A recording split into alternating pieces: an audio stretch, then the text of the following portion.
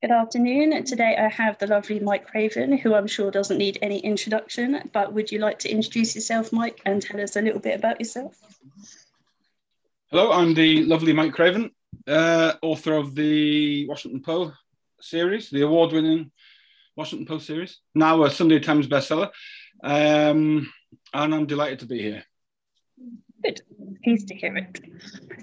So, did you always want to be a writer? I did, funny enough. I didn't think I ever could be a writer, but I was writing when I was very little, appalling stuff, I'm sure. When I say little, I mean under 10 years old. But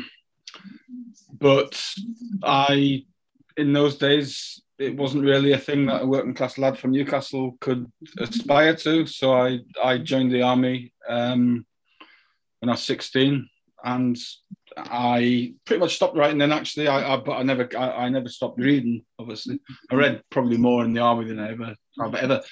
And it wasn't until 2013 when I was shortlisted for the debut Dagger that I actually seriously considered it. To be honest. And what made you finally take the plunge and actually write seriously?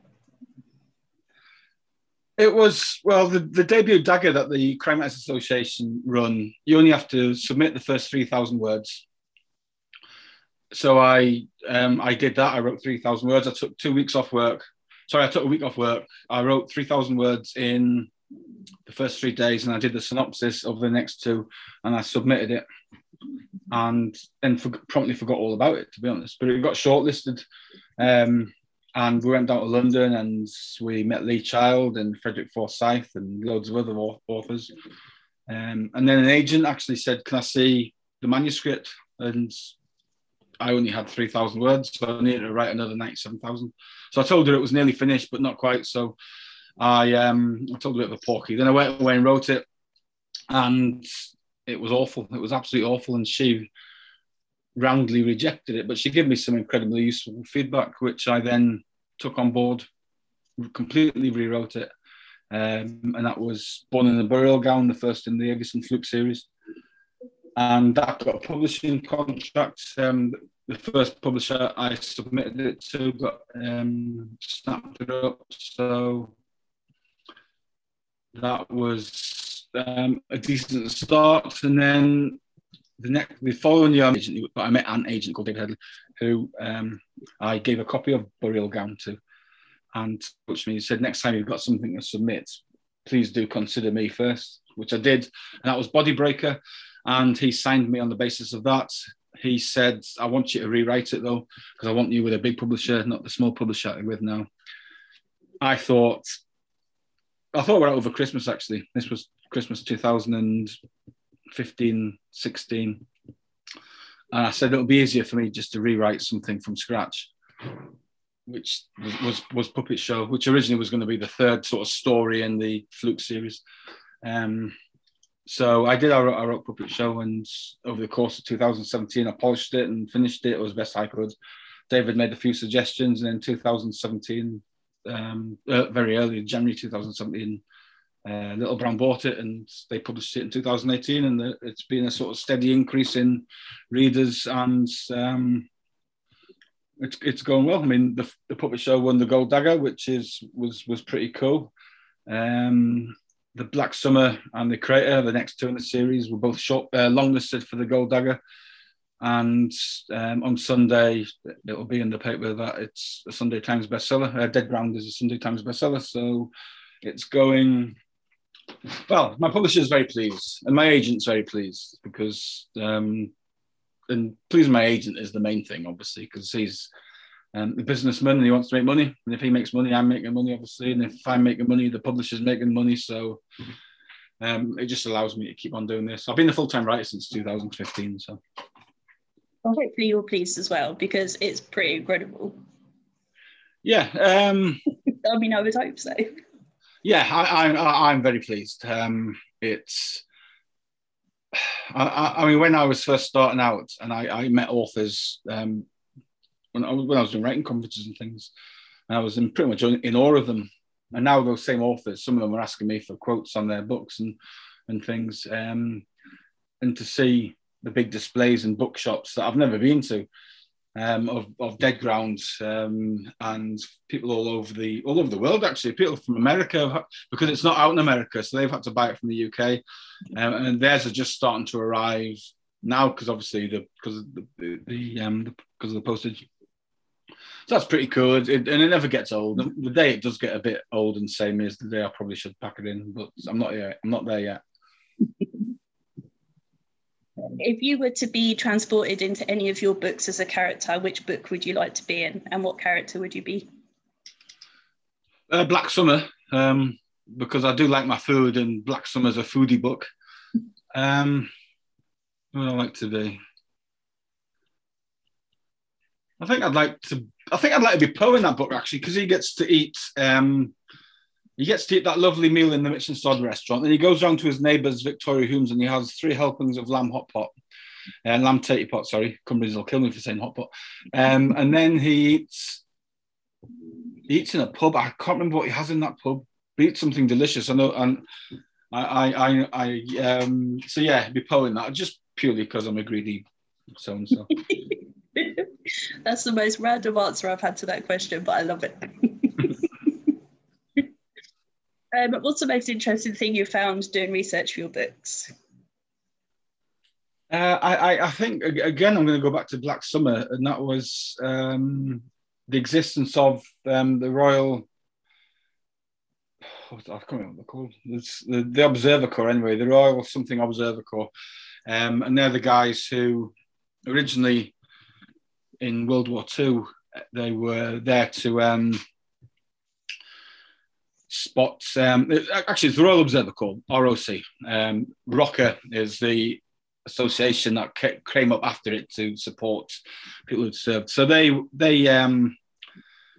were in World War II, and they were the ones who spotted the planes, and so that the klaxons could sound, the air raid warnings could sound and get people into the bunkers and things. But they carried on that role in the Cold War and became, and their role was to observe the impact of a nuclear strike. So their bunkers were transformed, were put underground for a start, because obviously there were wooden sort of quite tall observation posts for World War II, because you need to have a good line of sight to spot aircraft. The need to be above ground on a nuclear strike was far less, obviously. So they buried down, they went underground, and they built bunkers, which had all this equipment to measure nuclear strikes, and they had enough food for 14 days, because after that they would be dead. So that was, yeah, and it was interesting. I spoke to some really cool blokes who had actually been part of the Royal Observer Corps, and they had some really, really interesting stories. I couldn't put anywhere near that amount of research in the book, unfortunately, because it would have just slowed the story down. The important thing for the story was that there was a bunker, and it was hidden, and it was secret, and no one knew where it was. But yeah, so that was interesting. And the stuff about the blue whale challenge in the Curator, that was interesting. But I already knew that, actually. I just did a bit more research, and I spoke to Public Health in Carlisle about what their response would be if there was an outbreak of teen suicides. So that was interesting as well, albeit a bit grim. Very grim, yeah. But sadly, I think there was something recently, wasn't there, that was similar. So, yeah. Yeah, it's not nice, and it's a messed up world where people can be coerced into suicide just by logging onto a website. But that is the world that we live in. Which is why I'm glad that I wasn't that age when the internet was around. No, I'm very happy with the childhood I had. I don't think I'd have enjoyed it so much with access to all the things that the kids these days have access. I played outside, that was what we did. Whereas kids these days don't appear to, or after a certain age, they don't appear to do. No. And I'm guessing, although I could be really wrong, that for Tilly's character, you have to research. You're more Poe than you are Tilly in regards to technology. I'm more like Poe, you're absolutely right. And with it's interesting, actually, because the dynamics between the two means, because they're not on the same wavelength, I get to have Poe explain things to Tilly, and vice versa, which means I get to explain them to the readers as well. So that's a pretty useful trick to get information across without being patronising, really, because normally it's Tilly being patronising to Poe, or Poe explaining part of the world that Tilly hasn't experienced yet. I mean, the technical stuff, I just researched something that I think would be cool. So in Dead Ground, that I found out what charging cables, just a bog standard mobile phone charging cable, can have viruses hidden in them, and people purposely leave them in hotel rooms so that they'll be picked up by staff, and then future guests will borrow them. They'll upload viruses to the computers, and it was quite interesting, actually, but also quite scary in the way that you can just actually be a victim of a crime without leaving your house, without doing anything wrong, without putting yourself in a particular. There's more and more ways to be a victim of a crime these days, and that part's actually a little bit scary, particularly for a dinosaur like me who doesn't really understand anything about this new world. So I'm very much like Poe, like that. Yeah, and I've just finished a forensic science degree, and we were told that when we've done cybercrime, that there's literally more than the police can possibly ever hope to try and fight. So they just do the major stuff because that's all they can handle. Yeah, I mean the fact is, I can't remember if I touched on this in Dead Ground. It might be The Botanist, actually. I think it probably is The Botanist, the next one. That the real genius, not genius is a strong word, but the people who have a lot of competence in IT don't work for the police, because the police get paid tiny wages compared to what they can be earning in the private sector. So the police IT departments are A, they're underfunded, and B, they are probably unskilled. If you do work on a police IT department, then don't go and hunt me down. But I mean, I think that's just a sad reality. So if they came up against someone like Tilly, they wouldn't be able to uncover what she was trying to hide on the computer, for example. And when I was in probation, the facts were that there were some paedophiles, child sex offenders, who were more skilled on computers than the police were, and they were able to hide things on the computer to the point that the police couldn't recover it, which it's nobody's fault. It's just the reality of, and because it's a reactive profession, isn't it? Police IT, they're always playing catch up. They are always going to be playing catch up. It's just the reality. Do you have any phobias, and would you write about them? I don't. No. I mean, there's things I wouldn't want to do. So I wouldn't want to walk a tightrope over the Grand Canyon or something like that. But I don't think that's a phobia. That's just common sense. I don't like sultanas. It's not a phobia. It's just like I find them disgusting. But I think I put that in Dead Ground, actually. Not they're disgusting. My wife is scared of spiders and bees and wasps and things like that. But again, I mean, that's not uncommon. I mean, some people are scared of snakes. I absolutely love snakes. I used to be a professional snake breeder. No, I don't think I've got any phobias. And there's nothing I wouldn't write about. Actually, the one thing I wouldn't write about is the Derek Bird mass shooting that we had in Cumbria in 2010, I think, because that would just be a bit too exploitative. But otherwise, there's nothing on limits. And if you're a skilled enough writer, you can write it so you're not exploiting somebody's misery or something. Do you hide any secret jokes or messages in your books? Yeah, virtually every book has a serial killer Easter egg, if you know where to look. So it'll be a random name. Somewhere will be an old serial killer. So I think there was a couple in Black Summer. I can't remember what it was in the curator. In Dead Ground, I think it was the address of a serial killer. Now I think I might have actually forgotten to do that in The Botanist. I'll have to put that. Actually, I've got the proofs now, so I mean, it's a done deal. I mean, that book is written. I'm just going through the final proofs. As ridiculous as it is, I mean, I actually finished book 6, never mind book 5, before Dead Ground was out. So yeah, I tend to. In Dead Ground, actually, there's an Easter egg in Dead Ground that nobody's got, and that is have you read Dead Ground? I don't know if you have. The number of the safety deposit box that the James Bonds open and then place the ceramic rats in it. And this isn't a spoiler. This is in the first chapter. It's 200 and I can't remember. It might be 209 or something like that. And it was Alan Shearer. It was he's Newcastle's number 9 centre forward, and it was the number of goals that he scored when he was playing for us. But nobody's spotted that, and I've got some quite keen football fans, Newcastle fans. So yeah, that's one that nobody's spotted. I like it. I'm from way down south, and I'm a Luton Town supporter. So oh well. So we beat Carlisle quite a few times when we were in the league. So. But Newcastle, we did manage. I support Newcastle somewhat, but I'm not bothered about Carlisle as well. I want to do well, obviously, but I prefer cricket these days. I mean, I've got the cricket on over there. You can't see it, but I'm keeping a weather eye on it. Joe Root's bowling at the minute. Yeah, that's something that goes over my head. I'm just looking forward to the Euros later. Yeah. Is it the opening ceremony today? Was it the first match today? Yep. Although my colleague asked me who was playing and I had no idea. I'm so excited, but I have no idea who's playing.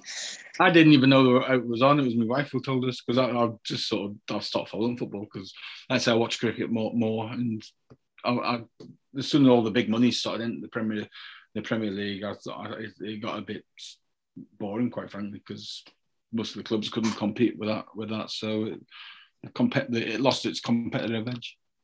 Yeah. I enjoyed it when Leicester screwed over the big clubs. That was great fun, but that's not going to happen very often at all. No, that was awesome.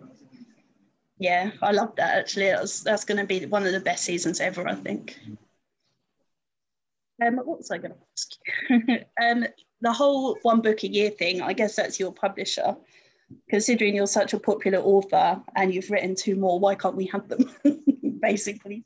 Yeah, it's my publisher. I mean, and this is what a lot of people don't realise, because they do see authors pumping out through, particularly if they're with a primarily digital publisher like Bookouture or some of the smaller publishers, that they want 3 books a year or 3 books every 15 months or something like that. With the big publishers, it's a big thing getting a book out. The amount of processes it has to go through, and because it's out in hardback and then paperback, in effect, that's 2 books a year. And if I actually had 2 books a year, as in 2 new books a year, it would actually be 4 books a year, because there'll be 2 hardback releases, 2 paperback releases, and there wouldn't be the time. And they need the book 18 months before it's due to be published, because that's when they start working on it. So it goes to editorial first to make sure it's actually suitable. Then it goes into a process where each person gets to work on it. So this is I'm holding the proofs of The Botanist now, and it's been typeset and everything, and I'll go through it just to try and spot typos. My wife will go through it because she's a proofreader. I've got a couple of people who I send it to as well, because they're very good. And so it's a big long process. Then you've got marketing, you've got sales, you've got key account managers, you've got publicity, because publicity and marketing aren't the same thing, which is something I found out. So yeah, and I'm going to say, so it's going to be 1 book a year, but next year you're getting 2 books, albeit I can't tell you anything about the other book other than it's going to be a Poe & Tully book. It's going to be a little bit different. But The Botanist is an out-and-out fluke novel. But just before that, or just after that, it's going to be very close to it. I think it might be just before, about maybe a month before. There's going to be something a bit fun coming out. But I'm not allowed to tell anyone. My editor wasn't even allowed to, because when I made the Sunday Times list on Tuesday, because you find out on Tuesday, although the Sunday Times isn't out till Sunday, obviously. She sent a letter out to Little Brown, just sort of boasting, basically, because it's a feather in the publisher's cap and it's a feather in marketing. And my publicist she was the first person to ring me, actually, because I mean, it's all they're the ones who actually promote the book while I was writing it. And in her letter, she said there's some cool news coming out, but it's embargoed until February next year. So, but I think it'll put a smile on people's faces, because between books 5 and 6, The Botanist and The Mercy Chair, there's going to be a 2-year gap between Poes, because I've got a standalone coming out in 2023. something I wrote years ago, which is Little Brown Book. Now, I was hoping that was going to just come out in February as just a paperback, but they want the full whack, they want the full hardback and stuff. Although the dates haven't been finalised for that, they're waiting to see. They're waiting to get Dead Ground out the way first. So we'll see. But no, you're not getting more than one book a year. Don't be greedy. It's a compliment. Yeah, no, but it's quite difficult to explain it to someone because people do say, why can't it be released now? But I mean, the reality is I have very little say. I certainly have no say at all about the publishing schedule because my editor also has a bunch of other authors as well who have to be fitted into the schedule. So they don't publish anyone. They don't publish more than one book on it because books are out on Thursdays. So there's only 52 Thursdays in the year, obviously, and there's certain periods where you don't publish books. Super Thursday, for example, is a book where everyone tries to avoid because that's when all the publishers send out their celebrity cookbooks and things ready for the Christmas market. So round about in September, I think, or maybe, I don't know, my agent knows, there's a period of time when nobody sends out crime novels or anything because they just don't get any column inches because there's only so many column inches that the newspapers can do for the reviews and things like that. So so I'm one author in an imprint, and that imprint is one of 14 imprints with Little Brown. Now Little Brown are one company within Hachette, so it's a massive organisation. I mean, it's the third biggest publisher in the world. So I have no say whatsoever. And if they want to publish more than one book a year, they'll tell me. They won't ask me. Fair enough. When you wrote your first Poe and Tilly book, did you know it was going to be a series? Yes. At that point, my agent, when he said, I want you to write a new book, he said, I want it to be a police procedural set in Cumbria. He said, publishers are looking for, then it was anyway, I don't know what they're looking for now.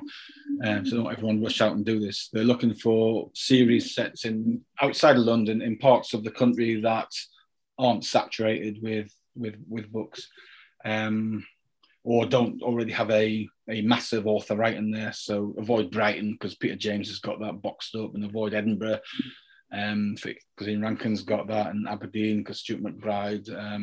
Van McDermott, she makes up places, doesn't she? But Peter Robinson's got Yorkshire, for example. So it was intended. In fact, my editor, when I got the first set of notes, one of the things she said, the ending was a bit too, it wasn't clear that this was the start of a series. So she made me change the ending slightly because that's what they want. They want series. Standalones are doing very well at the minute, but you're only one miss away. And if you're writing standalones, because the model is, I believe, that 50% of the sales when a new book is out is going to be backlist sales. So they want new readers. So the Dead Ground hopefully will attract more readers than The Creator, which attracted more readers in Black Summer and so on. And then they want as many of those new readers then to go back and read the first lot of the series. Because by then everyone's made the money, and it's just basically we'll print them and then we'll sell them. If you're writing standalones, then you're only maybe a standalone away from people going, well, no, I'm not fancying that author. But readers of series, they can be a bit more forgiving sometimes, because if a book gets to a certain number in a series, a lot of readers have got confidence that if it's got to say book 8 or 9, or I mean high teens for some of the big authors like Mark Billingham and Peter James and Ian Rankin must be over 20 by now, I would have thought, that the readers have got confidence that there must be something there, even if that one wasn't their particular cup of tea, they might pick up another just to give them another go. Standalones, you don't really get that luxury. Saying that, I'm writing, the next book I write will be a standalone, it won't be a Poe book, because I've written 6 Poe books on the trot now, and it starts to feel like a never-ending task. So I'm going to have a quick break, write something probably quickly by the end of the year, then I'll go back to Poe next year. And let David... You make it sound so easy. I'll just quickly write a standalone. Well, it's the way I write, I'm always thinking about the next book anyway. So I've got this story that I want to write, and it's not a police procedural book. It's set in the States, set in New York, and it's just going to be a bit of fun. It might never get published. It's just something I want to do, just to give myself a bit of a mental break more than anything. But plenty more Poe and Tilly to come. Good. I should hope so too. Otherwise, I think people might descend on you and demand it and stand outside your front door. What's your most overused word? What's the one word that you're constantly like, oh, or your editor picks up? It tends to be. There's normally one a book actually that I overuse. In The Botanist, it was goat. For some reason, goat kept on coming up. As a Poe said that somebody smelled like a goat, and then he bought a nose to tail goat from this thing, and that kept on. He never got to it. That was like running gag through it. Every time he was about to settle down to eat some of his goats, something else cropped up, and there was something else come up about a goat.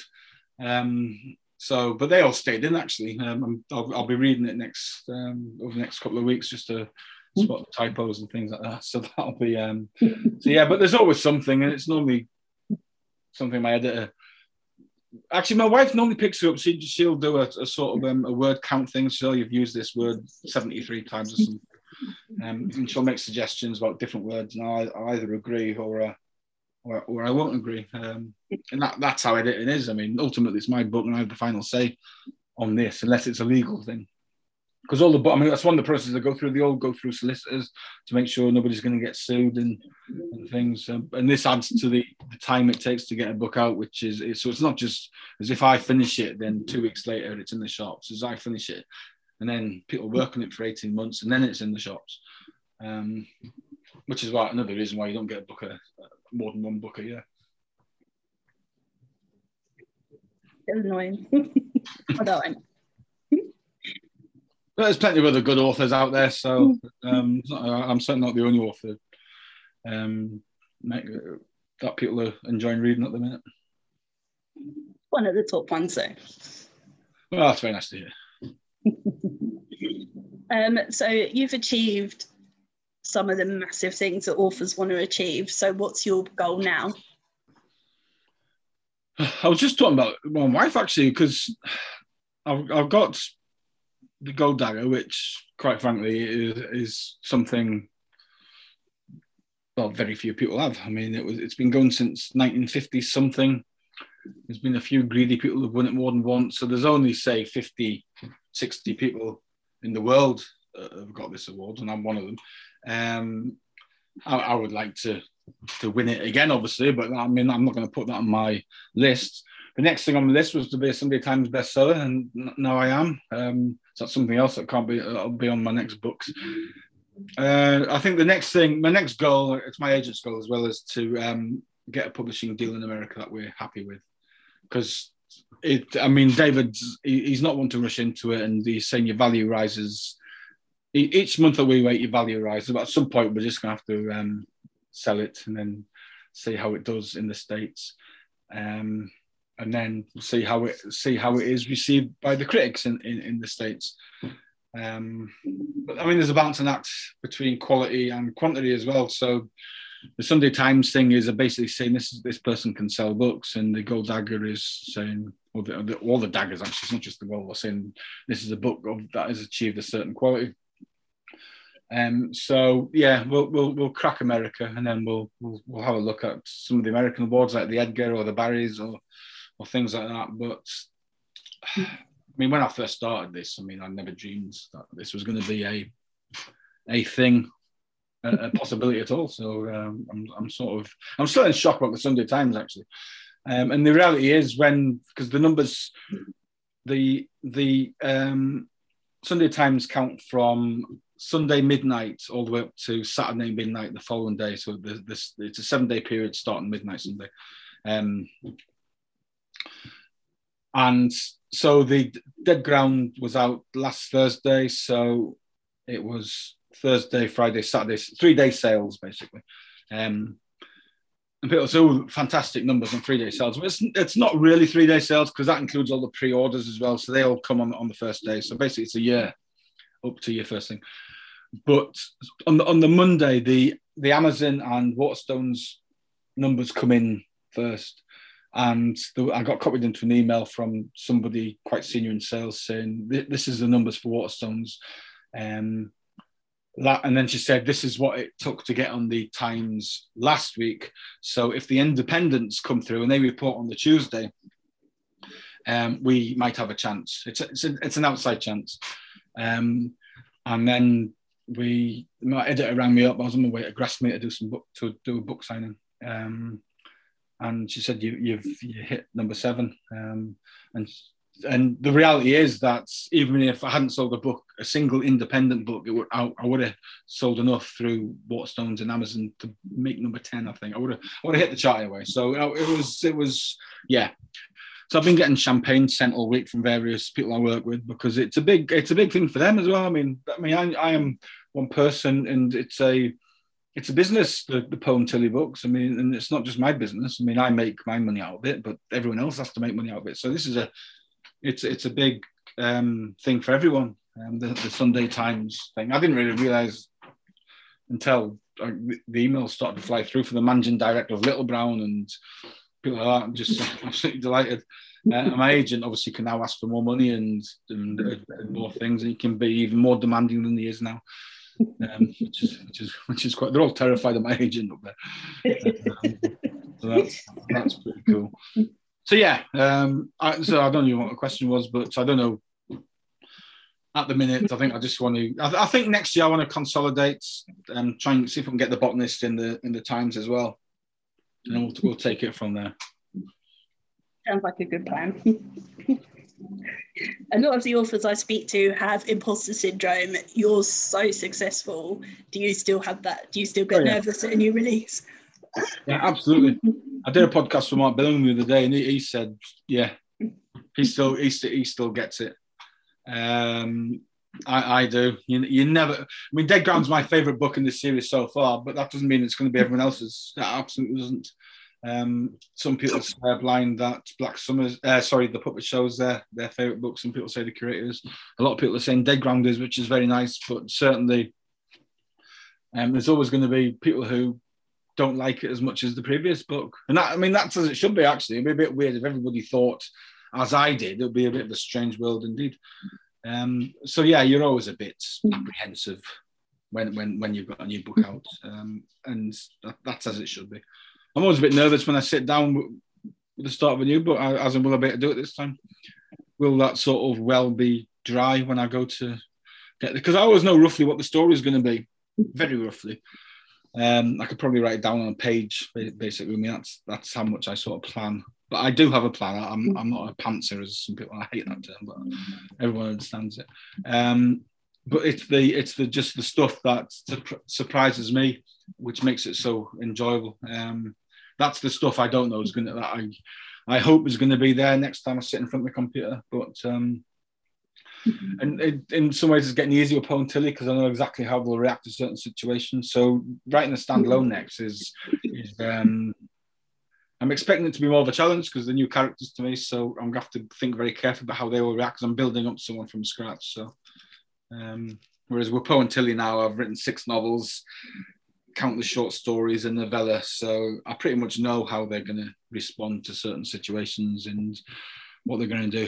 Who's Poe going to object to? Who's he going to kick off to? Which things is Tilly going to get the wrong end of the stick and misunderstand things? And the usual things. There's always going to be something about Poe's diet because that's funny, makes me laugh. That's the conversations that me and my wife have constantly when she's trying to get me to eat salad as part of my tea. I'm saying, I'll have salad for lunch. You can make me have salad for lunch. I don't mind that. But I'll put my foot down for tea. So conversations like that, yeah. So that bit is sort of second nature, and I've also got a file full of things ready to be used if I ever run dry on that. But writing a book from scratch, because Mark Billingham's new book is a standalone, Rabbit Hole, very very good as well. And he said he didn't know if he'd be able to do it because you just don't. And so yeah, the imposter syndrome And if you didn't have it, I think again your writing would be flat and dry, and you'd be phoning it in. Yeah, I think I'll make lots of indie authors feel better as well. If you get scared, then they'll know that they're right. And there's a lot of this is luck anyway. I'm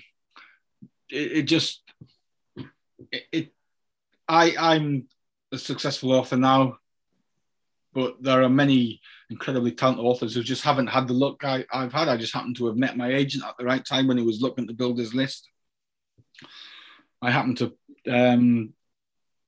almost look onto a couple like Poe and Tilly who sort of shouldn't work on paper, but when they actually get them down, it does. So there is no, and I mean, everyone will say the same when it comes to that. You cannot assume that just because you're an exceptional author that you're going to become a successful author, because that just simply isn't the case. If you're able to spend any day with an author, dead or alive, who would you choose to spend a day with? Terry Pratchett. He's my favourite author, has been for years. I do like Stephen King. I think he'd be a fascinating dinner guest because he's had a very interesting life. And he's also one of my favourite authors. But I would love just to sit down with Terry Pratchett and just talk about the Discworld and how he went about creating that. Probably the best bit of world building there's ever been, really. I mean, I know people say Tolkien was the best world builder because he invented languages and things, but I would put Terry Pratchett's Discworld up against anyone, to be honest. Yeah, a popular choice actually when I asked that question. So yeah, I can understand that. I can see behind you have masses of books. Is there one that's your prized possession? Well, they're all downstairs actually. I've got my sort of showcase one downstairs. I've got a few actually. I've got a signed Carl Hiaasen, which I'm very, which I'm a big Carl Hiaasen fan. I've got a signed Stephen King, which is good. I've got a few Sherlock Holmes books that are over 100 years old. They're pretty cool. So I've got some nice special editions downstairs. I suppose my pride and joy would be my signed Bruce Dickinson book, The Iron Maiden Singer, because I bumped into someone who knew him actually. I blurbed him. He'd asked me to blurb his book, which I was happy to because it was a good book. And I saw him at Capital Crime in London, and I had my Iron Maiden t-shirt on. He said, "I'm friends with Bruce Dickinson." My father used to teach him fencing because Bruce Dickinson's an Olympic standard fencer. If you got anything you want him signed, I'll do it. I'll be meeting them soon. And of course, COVID happened, so that turned out into a while. But eventually, he managed to get my copy of his autobiography signed, which was pretty amazing. So yeah, that's my pride and joy at the minute. I mean, it's just a mass-produced book, and I've got some quite valuable ones, but that's the one. And my own, I mean, it's the Puppet Show. I mean, my first hardback book. I mean, that's also because I've got the Goldsborough Special Edition. I've got number one because Goldsborough always give the authors number one. So I've got 3 Goldsborough books all at number one, but my Puppet Show's my favourite. What's been your favourite moment being an author so far? Winning the Gold Dagger, I think, because it was just so unexpected. My agent actually thought I was up for Black Summer. When he found out it was the Puppet Show, he went, "Oh shit!" So literally nobody thought. The fact I was shortlisted and went down to London is a surprise because I wasn't even going to bother going. But my publisher paid for the table and everything, as they do every year. I mean, because they didn't know who was going to win either, because it was. And because it was the last award of the night, other than the Diamond Dagger is announced before, and that's for a lifetime achievement. So the Gold Dagger is the last one where there's actually a short list and the opening envelope, and the winner is there. So it was about 11:20 by the time it was announced, and my publisher had been feeding me champagne and beer since about 5:30. So my speech was a right load of gobbledygook. So that was my proudest moment, probably also my most embarrassing moment as a thing, because it was filmed and put on YouTube, and just I cringe every time. So I sort of self-edited that bit out, and I just pretend it was an awesome speech. But it really wasn't. What do you like to do when you're not writing? Read, sit in the garden, go out. I mean, I live in a beautiful part of the country, so I go out most days with the dog, and we spend a couple of hours having adventures. And at some point, the crime festivals will start up again, and they'll go back in the calendar. But my wife and I like to eat out, so now that the restaurants are back open again, now we're starting to do a bit more of that. So yeah, nothing terribly exciting. Is there anyone, if you met them at a crime festival or something, that you'd fanboy over? Absolutely. I still get tongue-tied when I talk to Lee Child, because I'm a big Jack Reacher fan. If I ever met Carl Hiaasen or Michael Connelly, I think I would just be looking at them with big puppy eyes, just wanting to touch their arms and just be a right weirdo. So it's probably best that I don't ever meet them for a while. What if they were to hand you one of your books and say, "Could you sign it for me, please?" And I'm a big fan. Lee Child did that to me, and I just didn't know what to put. In fact, to the point I can't remember what I put, because he had a copy of The Puppet Show in his goodie bag, his Harrogate goodie bag. And when I went just to say thank you, because he gave me some words of encouragement at the Daggers dinner in 2013. So I just went to say thank you. And I said, "Oh, no, The Puppet Show was out this year." And he said, "Oh, I've got that in my bag." And he was on it was sort of Sunday. So he had it on him. So he asked me to sign it. I don't know. I see, signing books is weird for me, because I'm always terrified I'll make a mistake. I never know what I'll do if I make a mistake. I mean, I have written Happy Bog Day to someone when I was meant to say happy birthday. I signed my name W.M. Craven once. You really never know. Because as an author, you type most things. I mean, you get out of practice writing with a pen. And I say author, like books I've had signed, and you've got beautiful penmanship. Mine looks like spiders crawled into a bottle of ink and just walked over the page.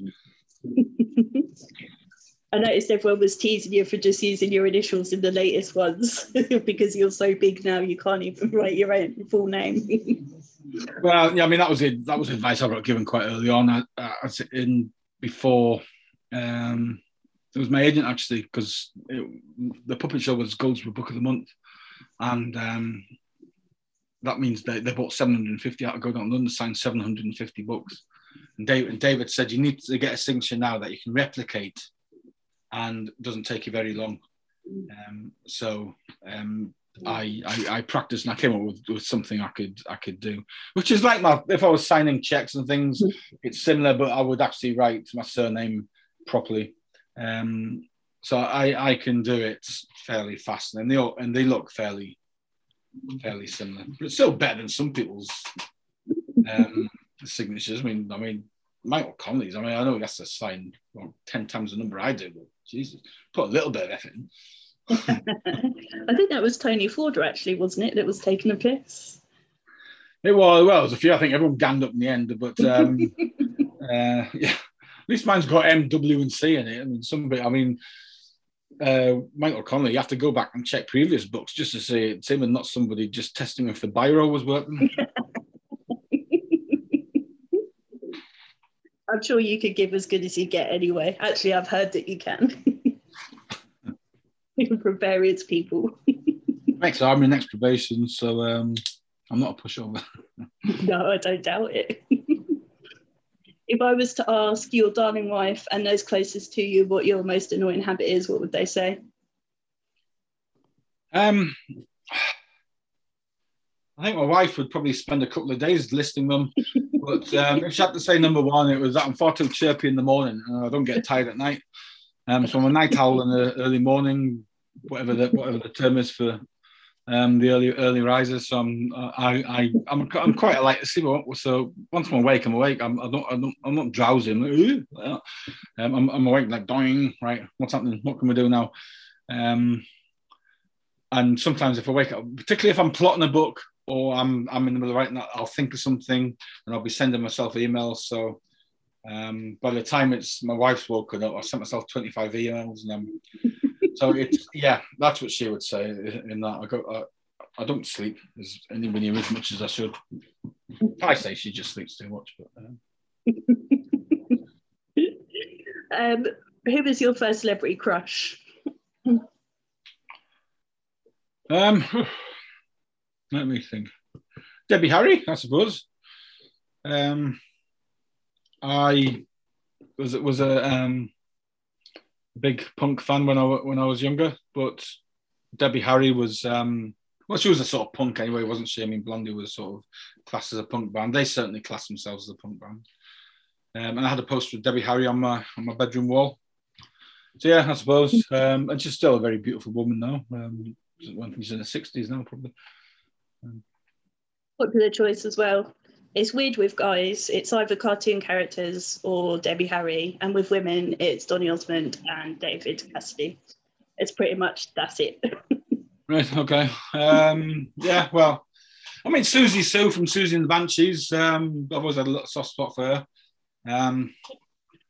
And Hazel O'Connor as well. I mean, it was just all the sort of musicians, the female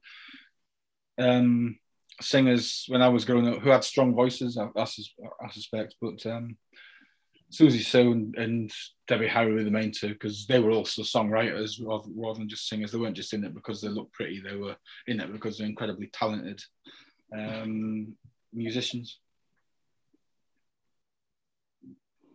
If you were stranded on a desert island, what 3 things would you want with you? A do not disturb sign, a big pile of goat curry, and a big pile of books.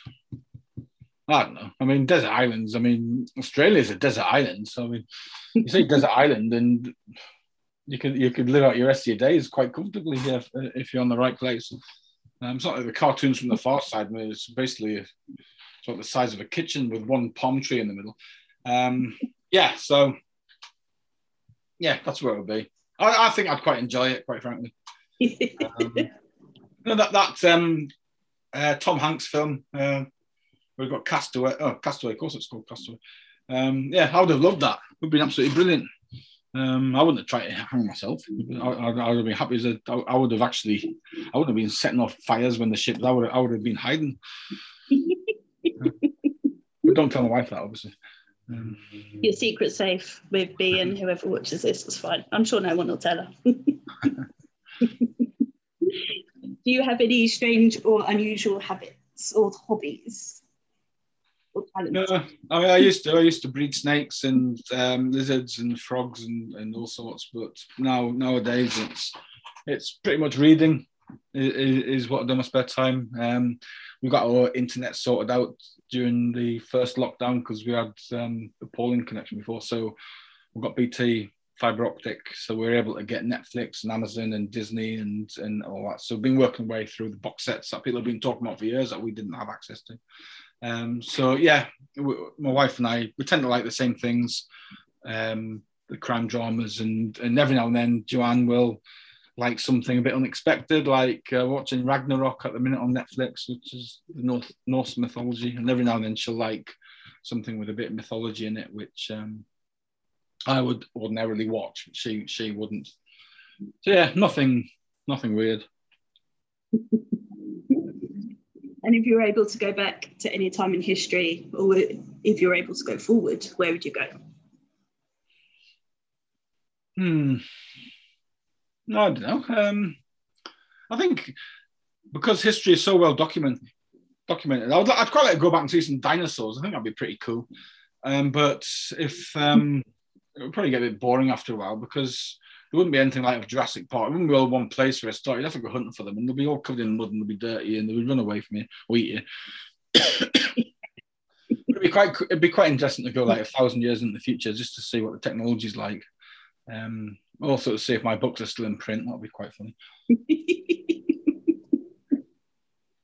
Well, technically, I suppose it'll all be electronic by then. I'm pretty sure paper books won't exist. I doubt there's any trees. I think it'll be a very... we're potentially not even living on this planet anymore by then. Yeah, maybe. What would you most like about the future? Like driverless cars or robots to do everything for you? I mean, I think there would be past the stage where you had to have computers that could break down and things like that and go wrong. I think technology would just be so much more user friendly than it is now. I don't know. I think it'd just be interesting to see what things have been invented that haven't even been considered now. I mean, tomorrow's technology is today's magic, isn't it? I mean, if you showed somebody like 300 years ago a film, say Jurassic Park, or just because we're talking about Jurassic Park, they would just burn you at the stake, wouldn't they? They would just think this is something weird. And technology seems to move forward in big, massive bursts, and then it'll slow down for a bit. So I suspect the next big thing will be quantum computers. I don't really understand. In fact, I don't understand it at all. I need Tilly to explain it. But that once that is done or cracked properly, apparently that's going to be a massive game changer in everything. And artificial intelligence will become a reality then. And then we get to have the Terminator Wars. So that'll be quite interesting and a lot of fun as we battle our robot masters. We're all purely there to produce batteries for the Matrix. So yeah, so there'll be all sorts of interesting things to look forward to. I watch a lot of television sometimes, probably too much. It's very interesting to see how your mind works, I think.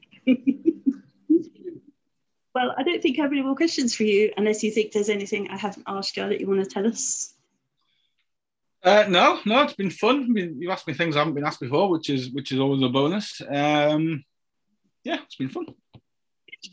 I'm sure people already know, but if they don't, would you like to tell them where they can find out more about you and where they can buy your books from? You can buy my books anywhere that sells books, and I'm on Twitter, MW Craven UK. I'm on Facebook, all over, probably too much, and our website, mwcraven.com. And I always respond to emails, so please do get in touch and tell me how much you adore my books. And if you don't, then email somebody else. Thank you very much.